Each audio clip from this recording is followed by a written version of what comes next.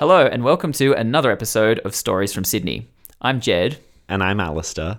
And almost every fortnight, one of us tells the other a story from the rich and varied history of Sydney and her surrounds. Alistair, I'm sure you can recall my last episode since it was so incredibly fabulous. Already hailed as a modern classic. Yes, I do. It was the history of kind of the gay party scene in Sydney from about the 1920s until now. Exactly right. Well, I'd like it to be until now, but I really feel like it was more until the early 1990s when things started to... Until the party ended. Yeah, the noise complaints won out in the end. But we're moving on to your excellent, your story for this week, which I'm super excited to hear because, as you may recall, I correctly deciphered your clue. Yes. But I haven't announced it yet. Yes, so I'm not sure how careful the editing was around it, but you did... You did know what I was going to be talking about today, but we didn't want to give it away in the episode last week. So I said I was going to be talking about the Hyde Park obelisk and the history behind it. And Jed, I believe you already know what that Hyde Park obelisk kind of is. Yeah, so it's the obelisk at the corner of Bathurst and Elizabeth Streets. And it's got this Egyptian sort of aesthetic to it, and I had no idea for years and years and years and years. And eventually, someone must have told me, I can't imagine I figured it out on my own, that it is, in fact, hiding a sewer vent. Indeed. So I also, for a very long time, didn't know what the deal was behind it. And I thought, what better story than a bit of infrastructure, which I think when we started this podcast, we thought we would be talking about infrastructure quite a lot, but we've ended up kind of going into all kinds of different stories, but today it's a infrastructure episode for us. Excellent. It's been a while. We've done a few. I think I've done a few. I did the first railway and the Great North Road. The road, yeah. But this might be your first infrastructure story. I think it is. So we're going to be doing a kind of retrospective on Sydney's sewer system, which is actually, I've been fascinated with it, and I hope that you will be too. Awesome. I've been wanting to learn more about this for a little while now, and I definitely haven't done any research because I want to hear it all told to me by you. So I'm super excited. Let's get stuck into it. All right. So before we begin, I just want to acknowledge the traditional custodians of the land upon which I record this podcast, which is the Bidjigal people of the Eora Nation. And in my case, that's the Wiradjuri people. And in general, this story today is going to be about a large part of Sydney. So broadly, the land of the Eora Nation. So we'll start our story of Sydney sewerage with the tank stream, the source of fresh water that convinced the First Fleet to deviate from the original plan, which was to establish a settlement at Botany Bay, and instead to relocate to Port Jackson. This fresh water was the lifeblood of the settlement, which grew up around it. But within nigh on 10 years, there were clearly already serious problems with sewage pollution. Mm-hmm. For a government order in 1802 proclaimed, and here's our first quote, "If any person whatever is detected in throwing any filth into the stream of fresh water, cleaning fish, washing, erecting pigsties near it, their home will be taken down and forfeit £5 to the orphan fund." Oh, well, that's a nice cause. Yeah, I quite like that. I left that bit in. It's a very specific punishment, but it's a shame because you get your house taken down. So, I mean, you could quickly find yourself in trouble and maybe end up producing some orphans, but you've also given some of your money to the orphan fund. To the pre-existing orphans from previously dehomed people. Yeah, precisely. So despite these multiple government orders to try to forbid the disposal of waste in the stream, and also some forlorn construction of fences along the stream banks to keep the residents from dumping things in it, by 1826, the tank stream had become Sydney's de facto sewerage system and was abandoned as a drinking water supply because it was so fouled with waste. I mean, kind of inevitable. There was a single flowing body of water of relatively small scale for this growing town. Where, it's one catchment. Where else is it going to go? Yeah. So you might ask, Jed, what was one supposed to do with one's human waste products, if not carry it in a bucket and just slosh it into the local stream? I guess you could go slightly over the ridge and ditch it into Darling Harbour or Woolloomooloo Bay, whatever creek was flowing into there. Yeah. Or directly into the harbour, which we'll see in the future becomes the high-tech solution. But really, the system in place was a cesspit system. So basically large holes dug in your backyard. And the kind of standard idea was that you should get a night cart person to come and cart away your waste while you were sleeping. And then they would take it to market gardens outside of the city where it would be used as fertilizer, or they would kind of maybe just dump it into fields on the outskirts of town where it would kind of slowly meld back into the grassy plains. The problem was, if you were well off, you could definitely afford to get such a cart person to cart your waste away. But if you weren't well off, you often couldn't afford to frequently pay to have the cesspit emptied. And so there was a massive problem of overflowing cesspits with waste seeping into nearby drinking wells, flowing into the street. And this was basically happening in the poorest areas where there were really cramped living quarters, people on top of each other, and there's just waste everywhere, and with it, all of the attendant diseases. Didn't we have a whole host of unpaid public servants, aka convicts, who could have been employed as night soilmen for the poorer parts of town? That's an excellent point. At this point, they still have their convicts, but maybe they've given them to wealthy landowners to run their farms. I think they were in quite high demand, the convicts, as a free labor. Typical. Yeah, or if they were being punished, then I guess doing big civic kind of works. But it seems like, using them as labor to cart away feces didn't seem to come into the plans. It's that obsession with big civic works. It's got us nowhere good. Indeed. There were no regulations at this time compelling landlords to build sanitary living quarters, and housing was in short supply.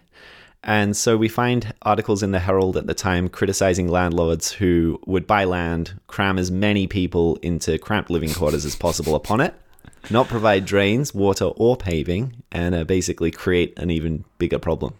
Sounds familiar? Yeah. An 1842 article lamented, "With a mass of filth which is accumulating every day, we have scarcely a single sewer to carry it off." Mm-hmm. All right. Enter a single sewer to carry it off. Yeah, well, there's quite a lot of arguing before that happens. And this is where we find our first exciting thing about sewers, which is you can more or less tell the history of democracy in New South Wales and Sydney through the history of sewers. Okay. Are you ready for it? I have absolutely no idea where this is going to go. So while wealthy landowners certainly could have been building better appointed housing, the elephant in the room was really the larger debate and social shift going on back in Britain and to a smaller extent in Australia at the time, which was that they were starting to recognize that health and sanitation were issues of public significance, which probably were going to require government intervention. This is cholera outbreak time? Yeah, just really horrific death rates in modern kind of industrializing cities. So as the kind of traditional laissez-faire notions of individual responsibility for these kind of things weren't really working, and contemporary urban environments were just increasingly death traps. And there was growing movements and reports saying we're going to have to do something about this. And so this is where the history of sewers and the history of the very city of Sydney itself collide. Ah. Yeah, because not everyone was happy about these changes in worldview. So, in fact, when the colonial government announced that it was considering incorporating the city of Sydney so that just such local issues as urban sewerage could be addressed, and in so doing, in creating this city of Sydney, they would be kind of creating the very first semblances of democratic power in New South Wales. These announcements were actually met with either apathy or actually outright opposition by many of the wealthy male landowners. What? I'm not going to be paying more taxes, am I? Precisely the concern. Bloody hell. So although these wealthy landowners would have been the only people allowed to vote for such a kind of council and the only people able to stand on it, they were very concerned that they might end up having to pay taxes and rates to create some infrastructure. In terms of self-interest, this is perhaps understandable because generally these landowners lived in houses on larger lots away from the cramped and unsanitary conditions of the poorer areas of the city. And yet, since they were the primary landowners of many of these areas in the city, they were exactly the people who would be paying rates to the city of Sydney to fund on any public work. And they essentially then had the least to gain and the most to lose from public expenditure on the system of sewers. Yeah. I mean, what I'm thinking here is, why couldn't the colonial government do it? Why do they need to create a new entity? Well, that's an interesting argument, Jed, and an argument that was precisely one of the ones used by these wealthy landowners. Now that I'm a landowner, I really understand things from their perspective. They said, look, that's all well and good, but we think that if you're going to create the city of Sydney, we have so much work to do to create all of the sewers and kind of public health infrastructure necessary to make this city a proper city. We will need a large upfront grant from the colonial government, or alternatively, you can create this democratic body, and we'll kind of vote on how we want things to work, but you will need to fund all of the things that we vote on. The other argument, which I thought you would enjoy, was there was actually an interesting twist on the no taxation without representation line. These landowners argued that it was, since the Legislative Council of New South Wales, the colonial government, at this time was essentially like a military dictatorship still. It was the last years of this. So there's no elected members on the Legislative Council. Oh, right. They're all appointed. Yeah. So Okay. basically the argument was, since they had no representation on this council officially, they had no authority to hoist a new taxing body on them, even if the taxing body that was being hoisted on them was a democratic city council. Clever. I'm guessing it didn't fly. No, in fact, neither of these arguments flew. The ideological one or the pragmatic, come on, you're going to have to give us a bit of an upfront kind of cash injection to make this work. And the city of Sydney was incorporated without any endowment in 1842. An unwanted and resented city.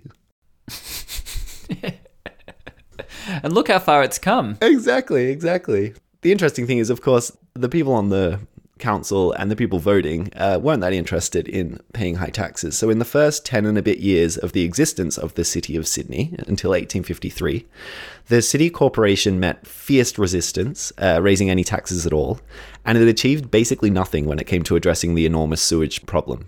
The problem was so bad that drastic action was eventually taken, and the colonial government basically gave up on this quick attempt at democracy and abolished the city corporation in 1853, appointing 3 unelected commissioners in its place to run things. Stick with what works, right? Yeah. So these commissioners immediately embarked on vast improvement projects, spending twice as much in the first 5 months of their tenure as elected officials did in their first 10 years of government. So at this point, right, right before these commissioners got stuck into it in the early 1850s, Yeah. Sydney's now sort of 60 years old. Yeah. And what's the sewer situation looking like? Is it literally just people carting it out? Tank Stream's absolutely done for. Now we've got there was a new source of water coming in from Moore Park. Yeah. So the water was not tainted, but it was just, Tank Stream was just a functional sewer. Is that the deal? Yeah, the tank stream's so fouled for sure that, it's not working. There are some wells that are dug, but the concern is that with sewage around that they could easily be kind of infested. You have the running water coming in, as you said, drinking water that would have to be gathered from fountains coming from Moore Park. But yes, that's the deal. There's no extensive system of pipes taking sewage anywhere. It has to be carted out. Yeah, right. However, that's just changed because these commissioners have come in, right? And they've got to work. And the result of this benevolent, debt-accruing dictatorship was Sydney's first sewerage system, which we're now going to turn to in all of its glory. Excellent. And just before we do, I'm just going to say that the city of Sydney was returned to being run by an elected body after a 3-year interlude of benevolent commissioner control, and has been ever since a democratic body. Yeah, well, I mean, they do that once in a while to this day, right? When a local government council gets a bit out of hand, the state government just goes, nope, throws them all out and appoints someone to run it instead, with the intention of it becoming democratic once more. And it's sort of hard to see that this is a terror. People tend to get up in arms about it, but like if the council's doing it, had 10 years and did nothing, I think it was probably the right thing to do. Yeah, you definitely needed a sewage system. So now is that time that we've been talking about a little this week, Jed. It's an exciting first for Stories from Sydney because I have a historical map to show you, which is a map of the original sewage system. I am besotted by it, and I'm hoping that I can print it out and have it displayed in our house, but I'm not sure what the missus thinks of that. We are going to post it on social media to accompany this episode so that our listeners can also look at it. But if you've got it up in front of you... I certainly do now. I'm just getting my head around it. Excellent. No scale, so it's not a real map. It's a beautiful map, though. It is. Okay, so we're up. It's at 1877. Yes. So this is basically the whole system kick-started into place by the commissioners and then extended. So the very, very first system, it's a little hard to see. The dark black lines are the sewerage lines. Mm-hmm. I can see our railway there with Devonshire Street terminus at Cleveland Paddock. Oh, yeah. Yeah, it's beautiful. It's good, isn't it? Mm-hmm. So we're going to be looking up near Sydney Cove, and you can see that there's a pipe going along Bennelong Point. Mm-hmm. The outfall is into the harbour, right where now the Sydney Opera House stands, but it was Fort Macquarie at that time. Yep. And the pipes leading into that are all coming down from roughly the Hyde Park level, because Hyde Park is elevated when you think of the city of Sydney. Mm-hmm. And then they're kind of going down the parallel streets of Pitt, Castlereagh, Elizabeth, and then also Phillip Street and Macquarie Street. Mm-hmm. So that's the very first system that was built in the mid-1850s. Okay. And there were some serious concerns raised about this choice of outfall. Basically, everything's getting washed away straight into the harbour there. Yep. And you'll notice that that's right next to the domain, which is the residence of the governor himself. Hmm. And he wasn't so sure about having raw sewage flowing into the harbour under his nose. His fears, however, were assuaged by the lead engineer, who insisted that it was the best point of discharge for the project because of the strong seaward current there. Yeah, I mean, I feel like I'm sympathetic to the chief engineer here. I mean, if you're going for a gravity-fed system from, these areas that are mere meters above sea level, where on earth are you supposed to put it? Yeah. That isn't either Sydney Cove or Farm Cove or Bennelong Point. Yeah, it has to go into the harbour really at this point.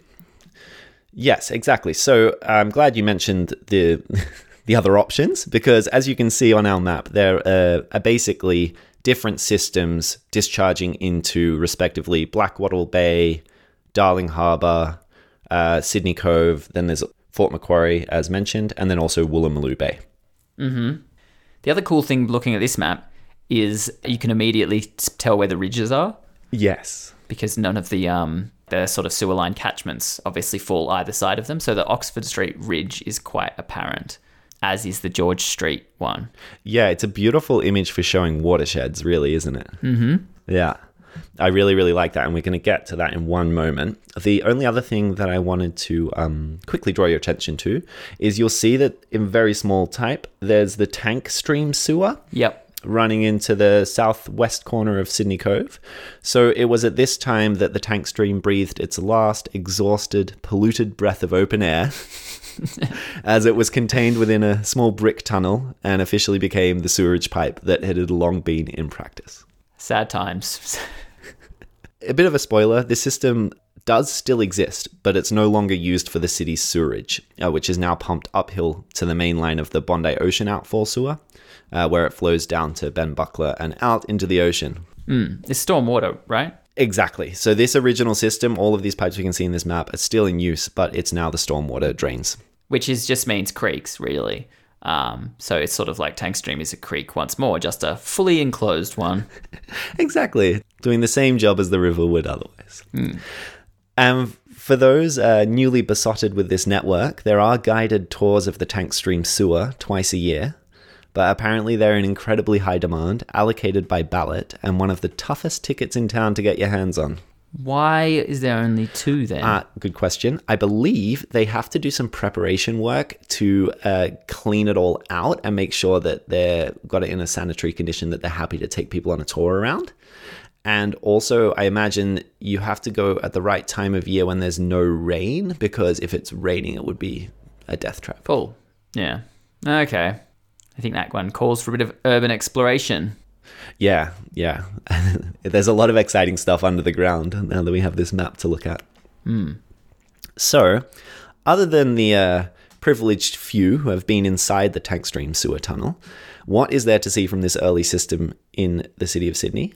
Well, it's our Bathurst Street Hyde Park obelisk. Okay, so it's no longer a vent. So it's now a vent for the stormwater system, yeah. Well, yeah, but I don't know that a stormwater system needs a a vent because it doesn't have those gases. Yes, yeah, I don't think that it's particularly playing an important role anymore. But of course, it was playing a very significant role when this was a sewage system. But the question that was on my mind, even after I found out that it was a sewage vent, is why precisely is it there of all places? I think I can field that one looking at this map. Well then, fire away, Jed. It's the junction of 3 lines, right? So they're getting a 3-for-1 on it. They've got the Pitt Street connection that runs down to Bennelong Point. They've got Elizabeth Street that runs down Bennelong Point, and they've got a vent for the more southern system that drains into Darling Harbour and kind of goes via Hay Street. Exactly, yeah. I feel like I have a new appreciation of the geography of the city of Sydney after thinking about this and seeing the map and thinking about the obelisk, because it really sits right on the watershed of these different systems. And if you think about it from that point, you look down quite a steep hill to Central Station and the kind of Darling Harbour precinct, but then also to the north, the land slopes down towards Sydney Cove. So by building this one vent in this place, they were able to have all of those light gases that can build up in the system, kind of move up the pipes and then be expelled at the obelisk. And as you'll know, because it's an obelisk, above the heads of the unsuspecting citizens. Yeah. And while we're on the obelisk, do we know who had a bit of a fetish for Egyptian culture that decided to do it in that particular style, given that one could have hidden a vent in almost anything? Jed, I'm so glad you asked, because I have spent an awful long time looking into this question. And when I said that this could be a very long episode, it's in large part because of this the Egyptian connection. Okay. All right. So I've been very Sydney specific so far in this episode, quite out of character. And it's finally time to go on a tangential tour across the world. Excellent. Really, we're going to jump back into European history and what was going on whilst the convicts were scratching out the first kind of semblances of a settlement around Sydney Cove, which was Napoleon's military invasion of the Ottoman-controlled Egypt in 1798. Okay. And this led to the discovery, amongst other things, of the Rosetta Stone, but also a whole lot of ancient Egyptian architecture and artifacts. It was like the wholesale ransacking of Egypt, right? There was definitely a lot of military conflict going on there, a lot of knowledge of Egyptian architecture being taken back to Europe, but also quite a lot of Egyptian architecture itself. Yeah. Yes. So this is often seen as the birth of Western Egyptology. It's a very significant moment. The British come in and fight the French down there, and they end up kind of bringing lots of spoils back from the theater of war as well. It really brings Egypt into the minds of Europeans, leads to a race to decipher the hieroglyphs, which are deciphered about 20 years later. Egypt is very hot in the 1800s. Okay. So, I have it on good authority from heritage listings, the Sydney City Council, Sydney Water. Everywhere I look, I find this one line saying that the sewerage vent is modelled on the proportions of Cleopatra's Needle, which is a 3,000-year-old Egyptian obelisk that's currently not at home by the Nile, but on the Thames Embankment in London. Jeez. Hand it back. Sadly, I can't find any more information than that, though, although that one line is repeated everywhere.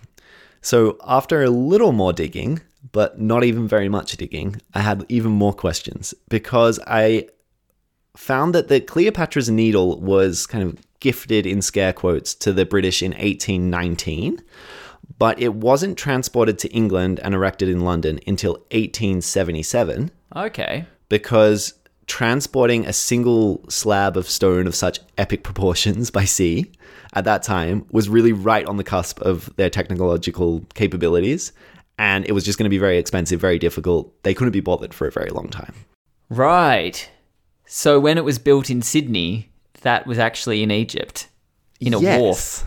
Yes. Or potentially in situ. I don't know. Yeah. That's a good question. I'm not sure exactly if it was in situ or sitting in a dock ready to be taken at any time. But yes, this humble beauty on Elizabeth Street was built in 1857, so 20 years before Cleopatra's Needle arrives in London. And that means that unless some Sydney civil engineer had been on a leisure trip to Egypt, they wouldn't have ever actually laid eyes on Cleopatra's Needle before when they made a replica of it in Sydney. Yeah. But I have to presume that measurements were taken of the gift in situ in Egypt, and then that was widely circulated, and that's how the Hyde Park Zoo event was modeled on the proportions.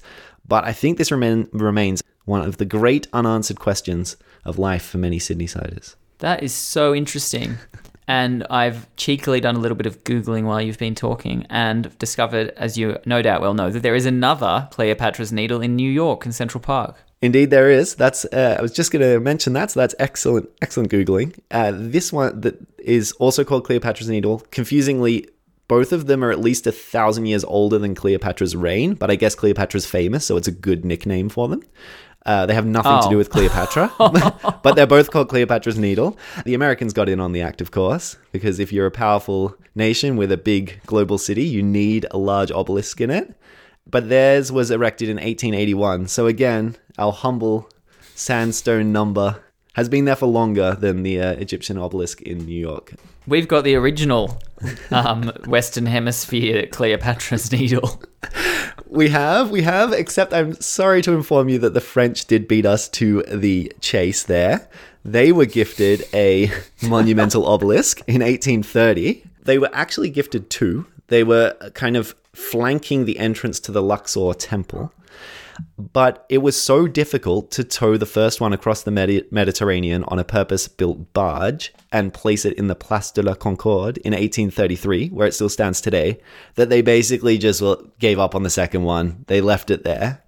And it was only in the 1980s that Mitterrand returned it to Egyptian ownership, and it still stands at the entrance to the Luxor temple, which has now got a very lopsided entrance because one of the gigantic obelisks is in place in Paris. Right, so the French, and I'll use some air quotes here, owned the obelisk that was still there for over 150 odd years, and then in the 80s were like, right, you can have it back. Yeah. Thanks for looking after it for us. Yeah. Wild. Well, that's fascinating. Yes. So having an obelisk is a rite of passage in the 19th century for major cities, and Sydney has its own. And I've become very fond of it now, knowing that it wasn't stolen from Egypt, but is just a humble piece of Sydney sandstone. It's the oldest public monument in the Hyde Park area. And it's the only sandstone sewerage vent in Sydney at all. Okay. This leads me to, you've raised a thought in my mind, which is my hometown of Newcastle, New South Wales, has a enormous obelisk right near where I went to school, actually, but sort of in town there. And I always just kind of assumed it's whitewashed, and I just kind of assumed it was like something someone built in the 50s. But maybe it's a relic. Yeah. Maybe. I don't know, but it could well be. It seems like they were very popular at this time in the kind of early to mid, I guess also to late 1800s.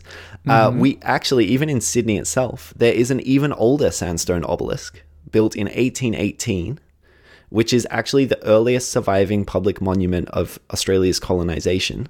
And just to keep you on your toes, I wondered if you knew what that might be.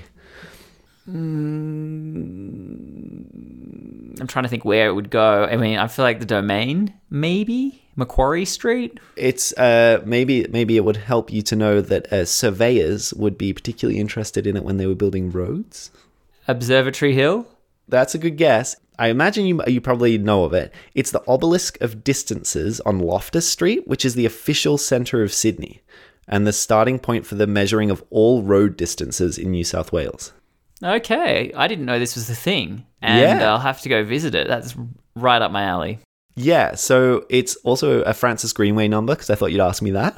Mm-hmm. And yeah, it says on the side, you'd love it. It has inscriptions of the distance to all of the kind of major inland outposts of the colony as at the of time. 1818. Very cool.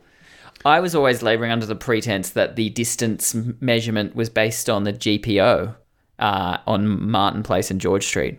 That's a really good point, because I've also feel like I've read somewhere or heard somewhere that is considered the place from which measurements are taken. I'm not sure if it still is this obelisk or not, but definitely at the time in 1818, it was the official centre of Sydney. Yeah, right. Well, that might be a tie-in for our inevitable episode on the postal service in New South Wales. I'm looking forward to it already. Back to the sewers, you were just telling me that's the only Sydney sandstone vent, which obviously led me to wonder what the other vents are made out of. There's a lot. There's some monumental brick vents. I'm glad you asked me about the vents, because the vents were really what got me into this, and I continue to be excited by them.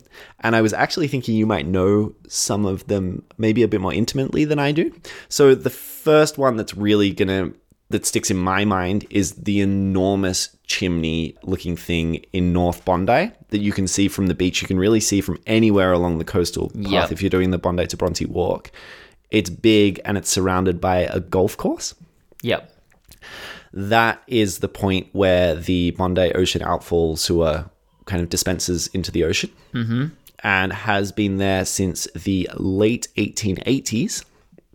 Okay. But it was originally a brick number, a beautiful, presumably red brick, but it's now a kind of concrete and steel one since I think that was replaced within about 20 or 30 years. So it's still old, but it's not the original brick one. Okay. There are two other enormous vents that are very beautiful that are both from this original Bondi Ocean Outfall Sewer. One is in Bellevue Hill, which I'd never seen it before because it's not a place that I particularly go to, but it's on the top of a hill in a kind of suburban area, not that far from Bondi Junction. I need to go and have a look at it. It's also hard to see it from the street. You can't get a look at the base of it. I don't know how but they seem to have hidden it behind quite a few properties. Okay. Oh, that's within your 5K radius, I'd say. So the other one from the original line is in the inner west. It's in Glebe, right? It's basically, if you're on Parramatta Road and there's that Office Works opposite the University of Sydney. Mm-hmm. Behind that, going towards the harbour, it is on York Street, which is a small suburban street in Glebe. And it's just this enormous chimney-looking thing that is a huge brick sewage vent. Okay, well, I'll keep my eyes peeled when I'm in these areas. There are also other huge vents. These were all built in the late 1800s, 1890s, and into the early 1900s, maybe up till 1920, but 1900s mostly. Back when civic engineering was on huge proportions and nicely, elaborately decorated. Yeah, I know the Stanmore one. That was in my mate's backyard, actually. It was like his backyard ended and then boom, there was this like 20, 30 meter brick vent. Nice. So the Stanmore one, I'm not sure. There's quite a few. There's one in Marrickville on Premier Street, which has two workers' cottage looking terrace cottage things as part of the construction, which is cool. There's one on the boulevard in Lewisham. There's also one in North Sydney on the corner of Falcon and Miller Street. Okay. There's quite a few of them. And there's a blog of a very interesting lady who I believe is a graphic artist, and she has a blog called the Publication blog, like publication, but with poo, where she details her adventures around Sydney, going to check out these old sewer vents. Very good. So if you're interested, I would definitely recommend going to that. All right, the publication. I'll be there. Yeah. And I'm hoping to post some pictures of these vents as well. Sadly, technology has changed, far for the worse in terms of epic chimneys throughout town. And now, I don't know when you were thinking about surveying how much you look at sewage lines, but I now walk around suburbs and constantly am seeing all of the sewage infrastructure because there are thin metal poles. They look just like poles. And on the top, there's kind of what looks like a wire globe. And they're everywhere once you start to notice them. Yeah. They're basically the new sewage vents. Yeah. But instead of building like a massive, massive chimney every kind of large distance or so, you know, like one in, well, there's like one in Glebe, one in Bondi, and one in Bellevue Hill, you know, like they're really spaced out. They now are kind of maybe only about 30, 40, 50 meters apart. Sometimes you can even kind of see the line. If you can see a few of them in a row, you can see where the sewage line's going. But because they're so frequently placed, they're much smaller. They're kind of mass produced. They're not very interesting to look at. Well, they're also in every house. Yes, and every house also has a small vent as well. Yeah, no, sewer infrastructure is one of the super interesting things because it can, and I've definitely come across it a lot more since surveying. I've cracked many a sewer manhole and depthed it. Yeah, I think it's one of those things where you can quite easily go about your life without ever pausing to consider it, whereas something like roads, good luck. But yeah, it's there, and it's this whole complex network. And the way we resolve some issues is quite, with the development of it, is quite interesting as well. Because, and this is something that I came across in my studies of surveying, was that when they place like a mainline network to a new area, they have to build it presuming substantial growth, especially if it's low down, because when you build the next suburb over, assuming that's sort of slightly uphill and in the same catchment, all that is going to flow into the existing network. Right. And so if you haven't built that first network with sufficient capacity, you can't do that. Yeah. So then it's like, well, what are you going to do? So then they come up with these other interesting solutions, and now we don't just do gravity-fed sewer systems, and I'm sorry if I'm cutting in on any of your future planned content here, but we do, what's the word I'm looking for here? You probably know it. I didn't look hugely into this, but yes, there are a number of newer systems around, especially kind of the outskirts of Greater Sydney, that have different kind of pumping and storing systems in place that are kind of the newer. A lot of the times have a more sophisticated kind of water recycling and filtering facilities.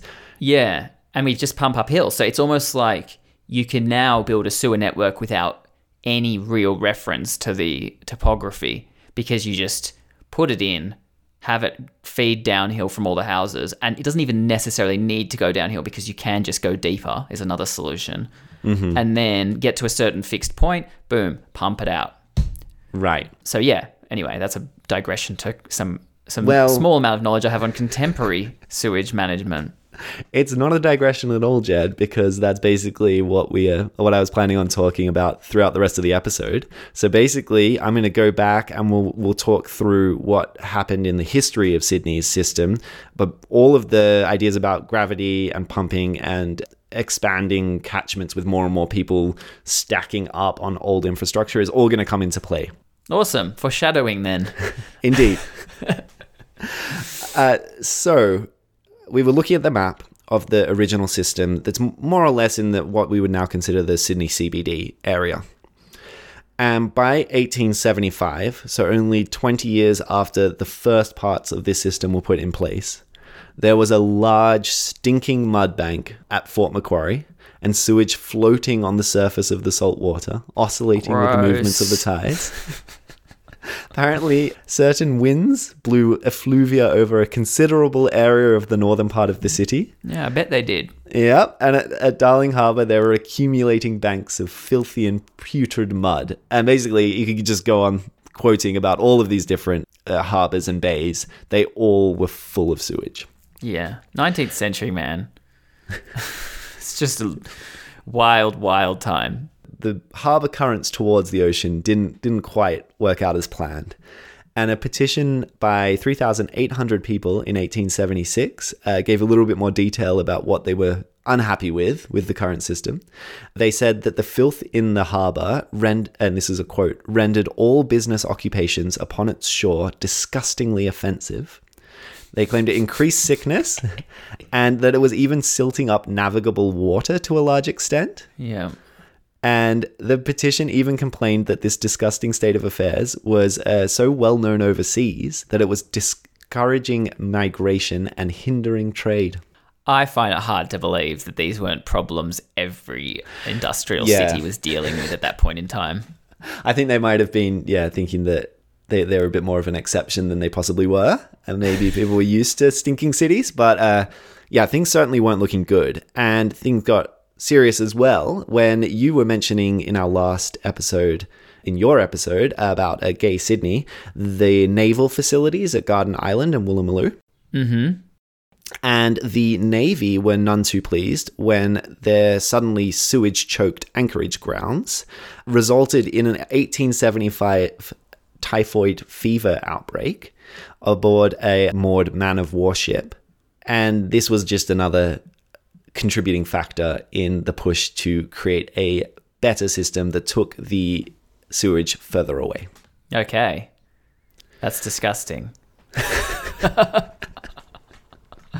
It just really I often think about pristine landscape of Sydney and Australia prior to colonisation and, these Indigenous land use practices that fostered diversity and allowed all these different plant and animal communities to flourish, and then juxtapose it with the arrival of white settlement.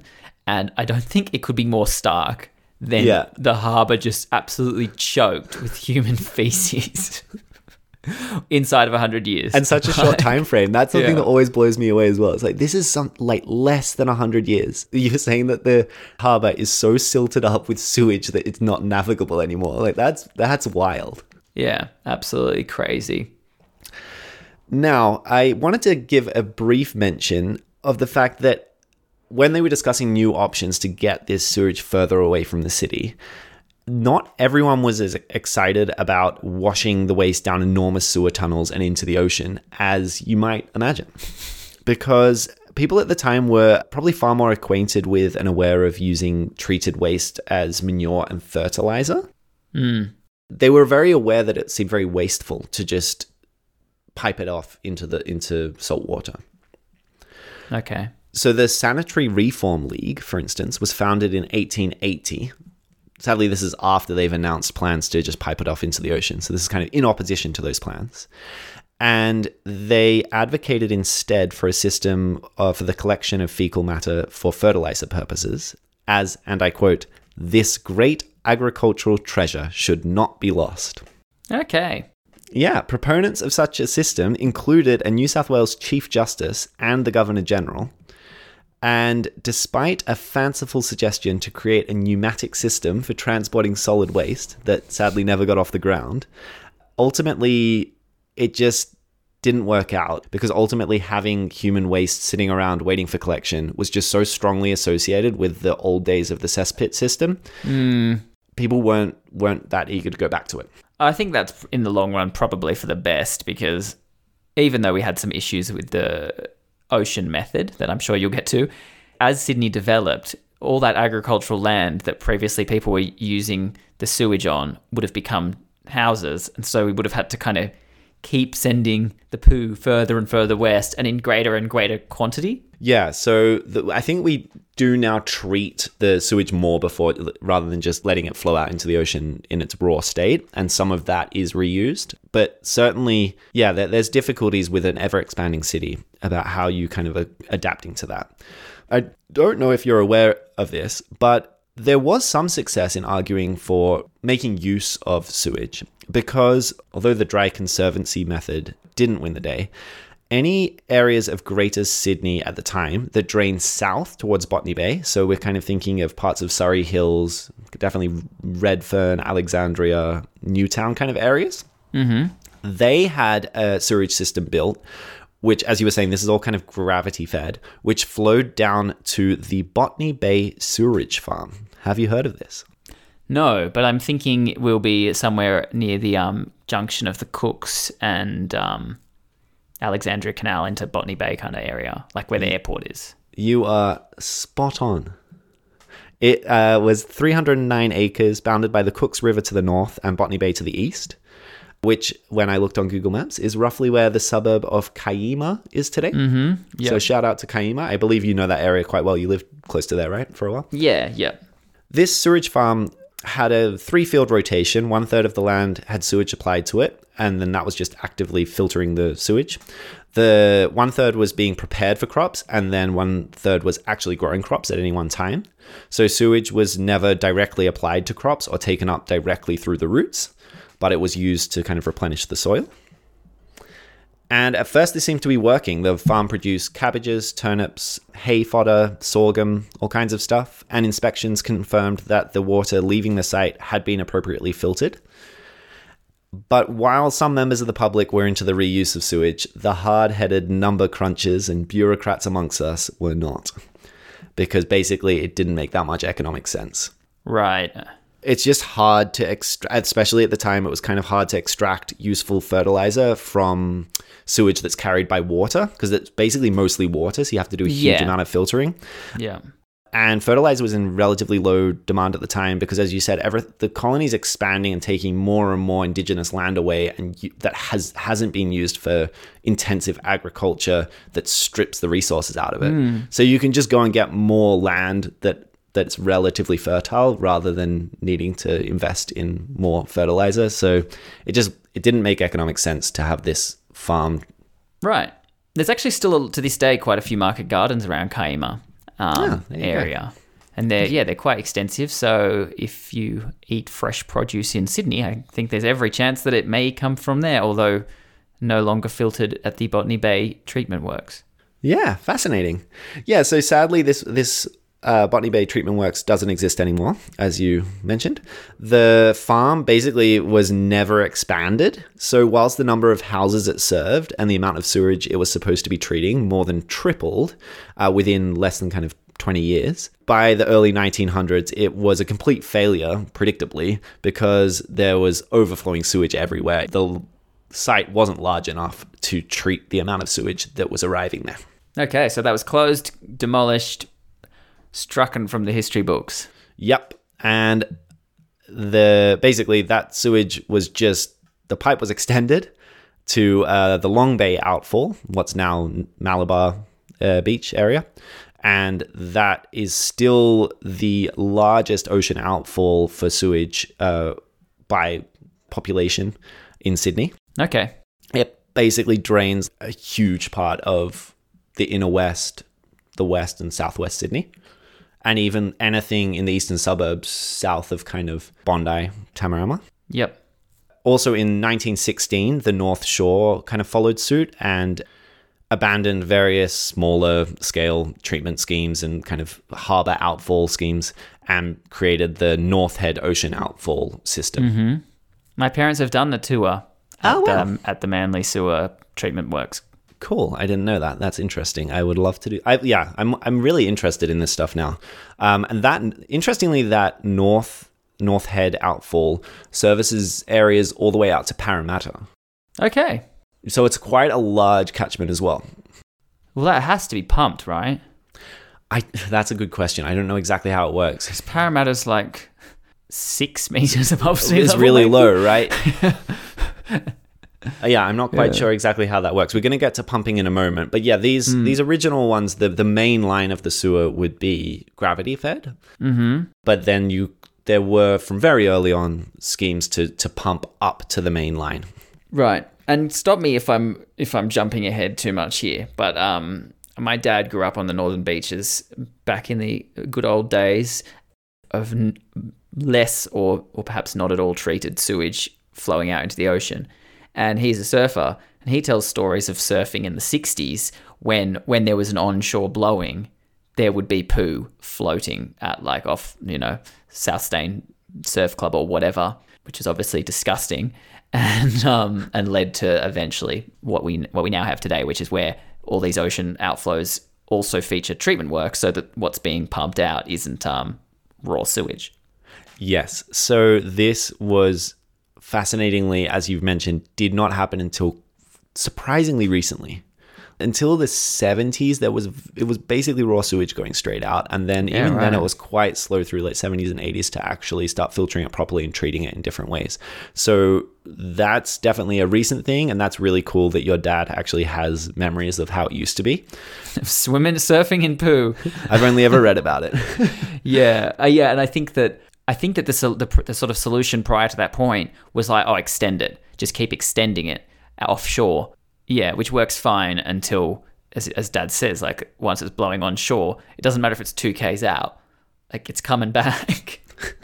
Yes, so that all of those lines have been extended as well in the second half of the 20th century. So they're now between 2.5 to 4 kilometers off the coast where the pipe actually discharges the sewage. But as you said, especially in summer when you have the northeasterly winds coming in, that was when frequently it would be blown back to shore.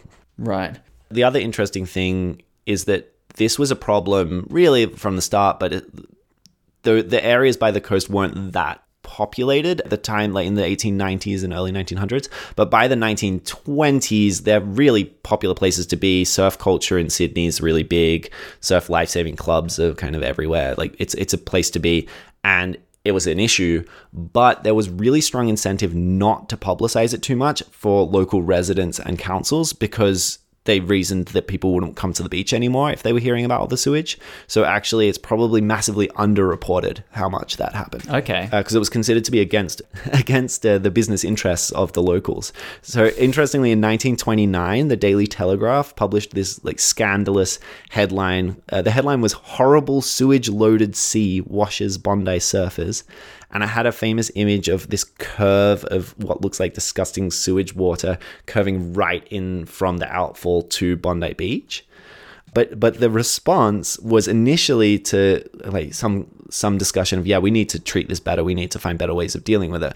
But at the end of the day, there was just mass indignation against the Daily Telegraph from locals and calls to boycott the newspaper because they were so upset about the portrayal of Bondi and the local area. And they were worried that Bondi.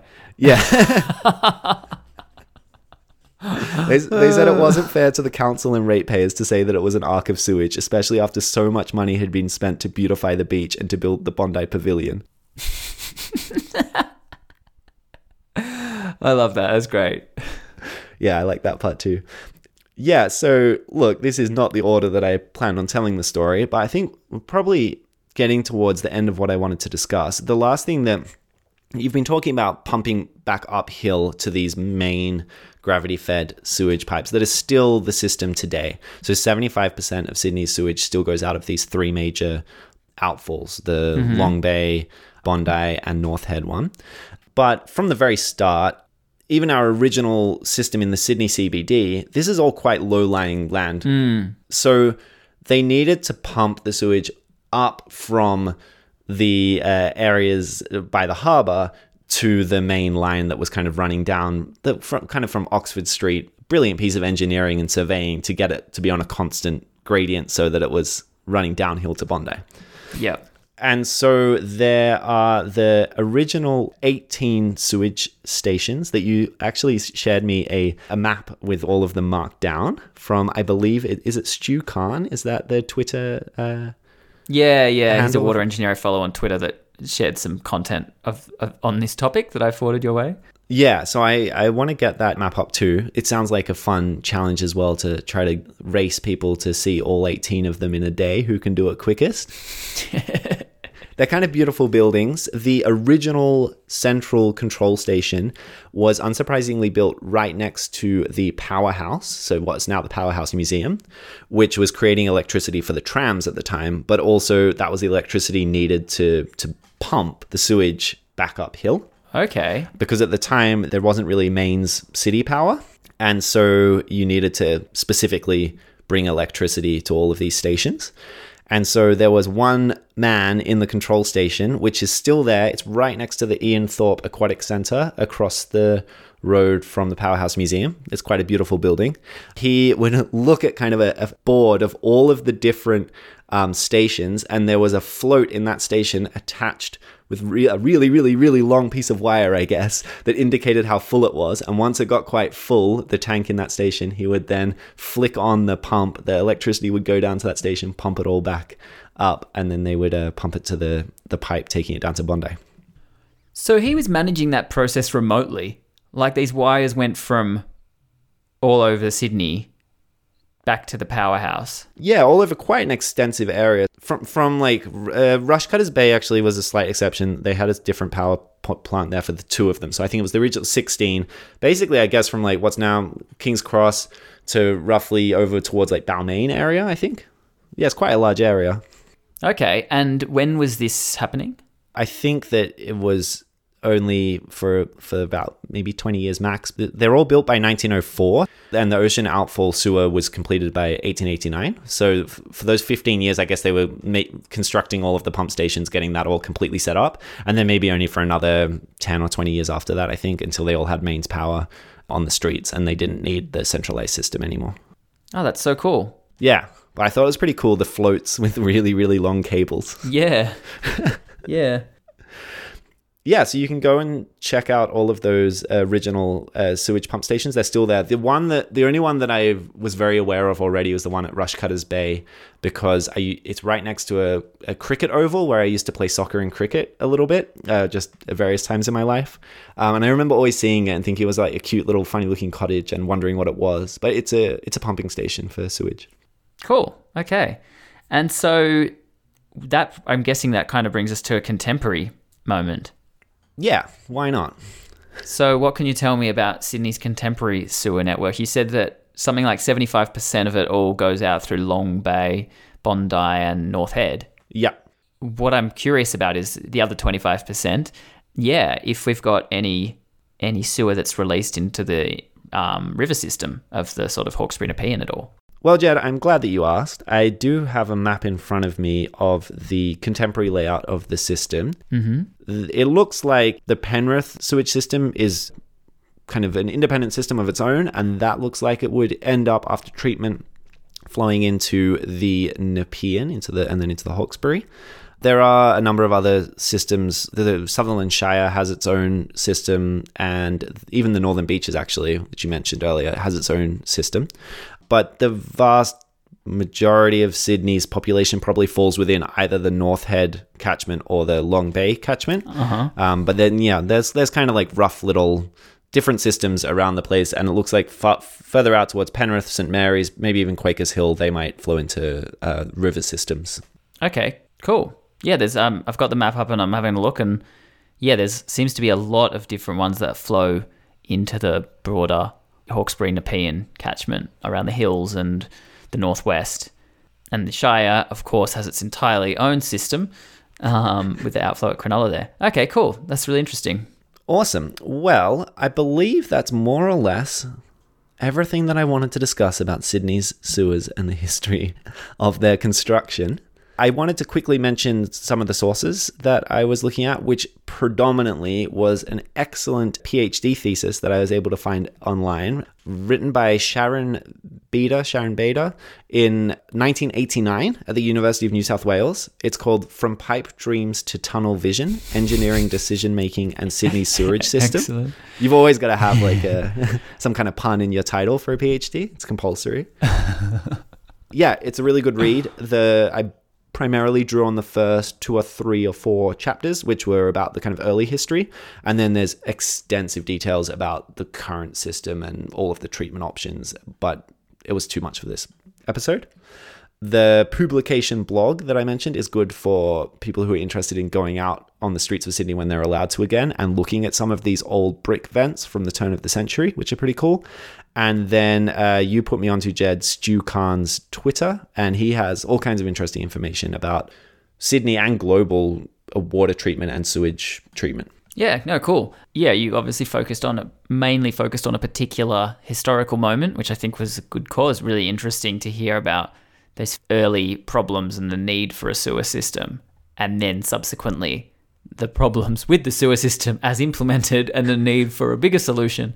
And I think it's so interesting that eventually that system too faced problems and had to have a new system implemented of actually treating the sewer properly before just ditching it into a body of water. Yeah, it kind of shows the continuity there, right? That it's not like at any one point they just figured it out and solved it. We're always evolving and trying to meet similar problems to what people were trying to meet in the mid-1800s. Yeah, and the contemporary version of that conversation, I think, is about wastewater treatment to be used as clean water for towns and cities. And it's sort of something that plays out still in Sydney. I remember before they built the desal plant, one possible solution was like, well, let's treat the sewer and use that as clean drinking water. And obviously it's like quite well known that Singapore does this. And I know in southeast Queensland, they're kind of having these conversations because there's a lot of people living in an area that doesn't have a very reliable water supply. Yeah, it's kind of an ongoing evolution of problem solving. And so, yeah, it's definitely something that I think can go under the radar for a lot of people. Yeah, for sure. And actually, on the point of slow evolution, the tiny last piece of trivia, the last remaining discharge point for raw sewage in the entirety of New South Wales was in Vaucluse and Diamond Bay. And they were scheduled to finally be diverted for treatment at the main Ben Buckler outlet that we've been talking about. That's been there since 1889. That was meant to be done in 2020. I don't know if COVID got in the way of those plans, but until that is complete, then it was unsafe to swim in Diamond Bay, which I don't think many people were doing. Still? Yeah. Or possibly as recently as last year? Definitely in 2019, it would, in 2018, yeah. Wow, I had no idea. Yeah. Crazy, hey? Yeah, I wouldn't even know you could get down at Diamond Bay. It's so cliffy. Yeah, I think that was probably why they never bothered. Cool. Okay, well, thanks for sharing that. And I'll carefully avoid Diamond Bay. Yeah, well, it's probably all right now or soon. Okay. All right, well, that brings my episode to an end. You seem to have enjoyed it, Jed. I hope that all of our listeners did too. I'm not sure it'll be to everyone's taste, but I'm sure there's more than a handful of people just like me who'll be thrilled with the topic you chose. Excellent. Well, then I believe, before we move any further, that I am due a clue for what you will be talking about in a fortnight's time. You are? I haven't considered a tie into this episode, although maybe I should have been, as I really enjoyed the unintentional tie-in between my story last fortnight and this episode being the pink condom placed over the obelisk on Bathurst and Elizabeth Street. So maybe you can attempt to come up with some sort of connection between these two episodes. That's your challenge, apart from obviously also deciphering the clue. Great, more challenges. Let's do it. So the story I'm going to tell next fortnight is the story of a true colonial Sydney dynasty. Oh, yeah. The Scottish patriarch of the family came out to Sydney as colonial secretary, and his family played a most important role in the intellectual development and governance of New South Wales throughout the 19th century. Their legacy lives on through two particularly significant and very different contributions to Sydney, although, as of 2020, neither of these contributions holds their family name. All right. I think I also believe your theme for this season, without beating about the bush, has been drinking. And I believe there was a large party thrown by these people in the early to mid 1800s. Mm-hmm. There's also a hilarious proposal that they made about establishing an aristocracy, a nobility. Well, I think you may be, in fact, on the wrong track there, Alistair. Although the Wentworths would be another great story from Sydney at a later date. Well, then I don't know what you're going to be talking about. That's good. Well, I look forward to telling you about it next fortnight. All right. Excellent. On a final note, the pink condom treatment that the obelisk in Sydney got, it's another connection to the wider world of obelisks, because it was actually first done in Paris in the aforementioned Place de la Concorde obelisk that we've discussed in this episode in 1993. Yeah, there you go. Well, I hope you enjoyed the story. If you did, please tell your friends and family about it. We love having more people listening to us. And if you've already told your friends and family about it and have no one more to tell, then please consider posting a review on whichever platform you listen to podcasts, because that's the best way of getting the greater public aware of our podcast. And if you've got any suggestions for a story that you think we'd all enjoy, you can email us at storiesfromsydney@gmail.com. If you could please let us know whether the suggestions for Jed or Alistair in the subject line, that would be very helpful. And if you would like to see some images about the sewage network or of this map of the original sewage network in Sydney, then you can follow us on Instagram, which is Stories from Sydney, or find us on Facebook at Stories from Sydney. See you next time for my story from Sydney, which will not be about the Wentworth family.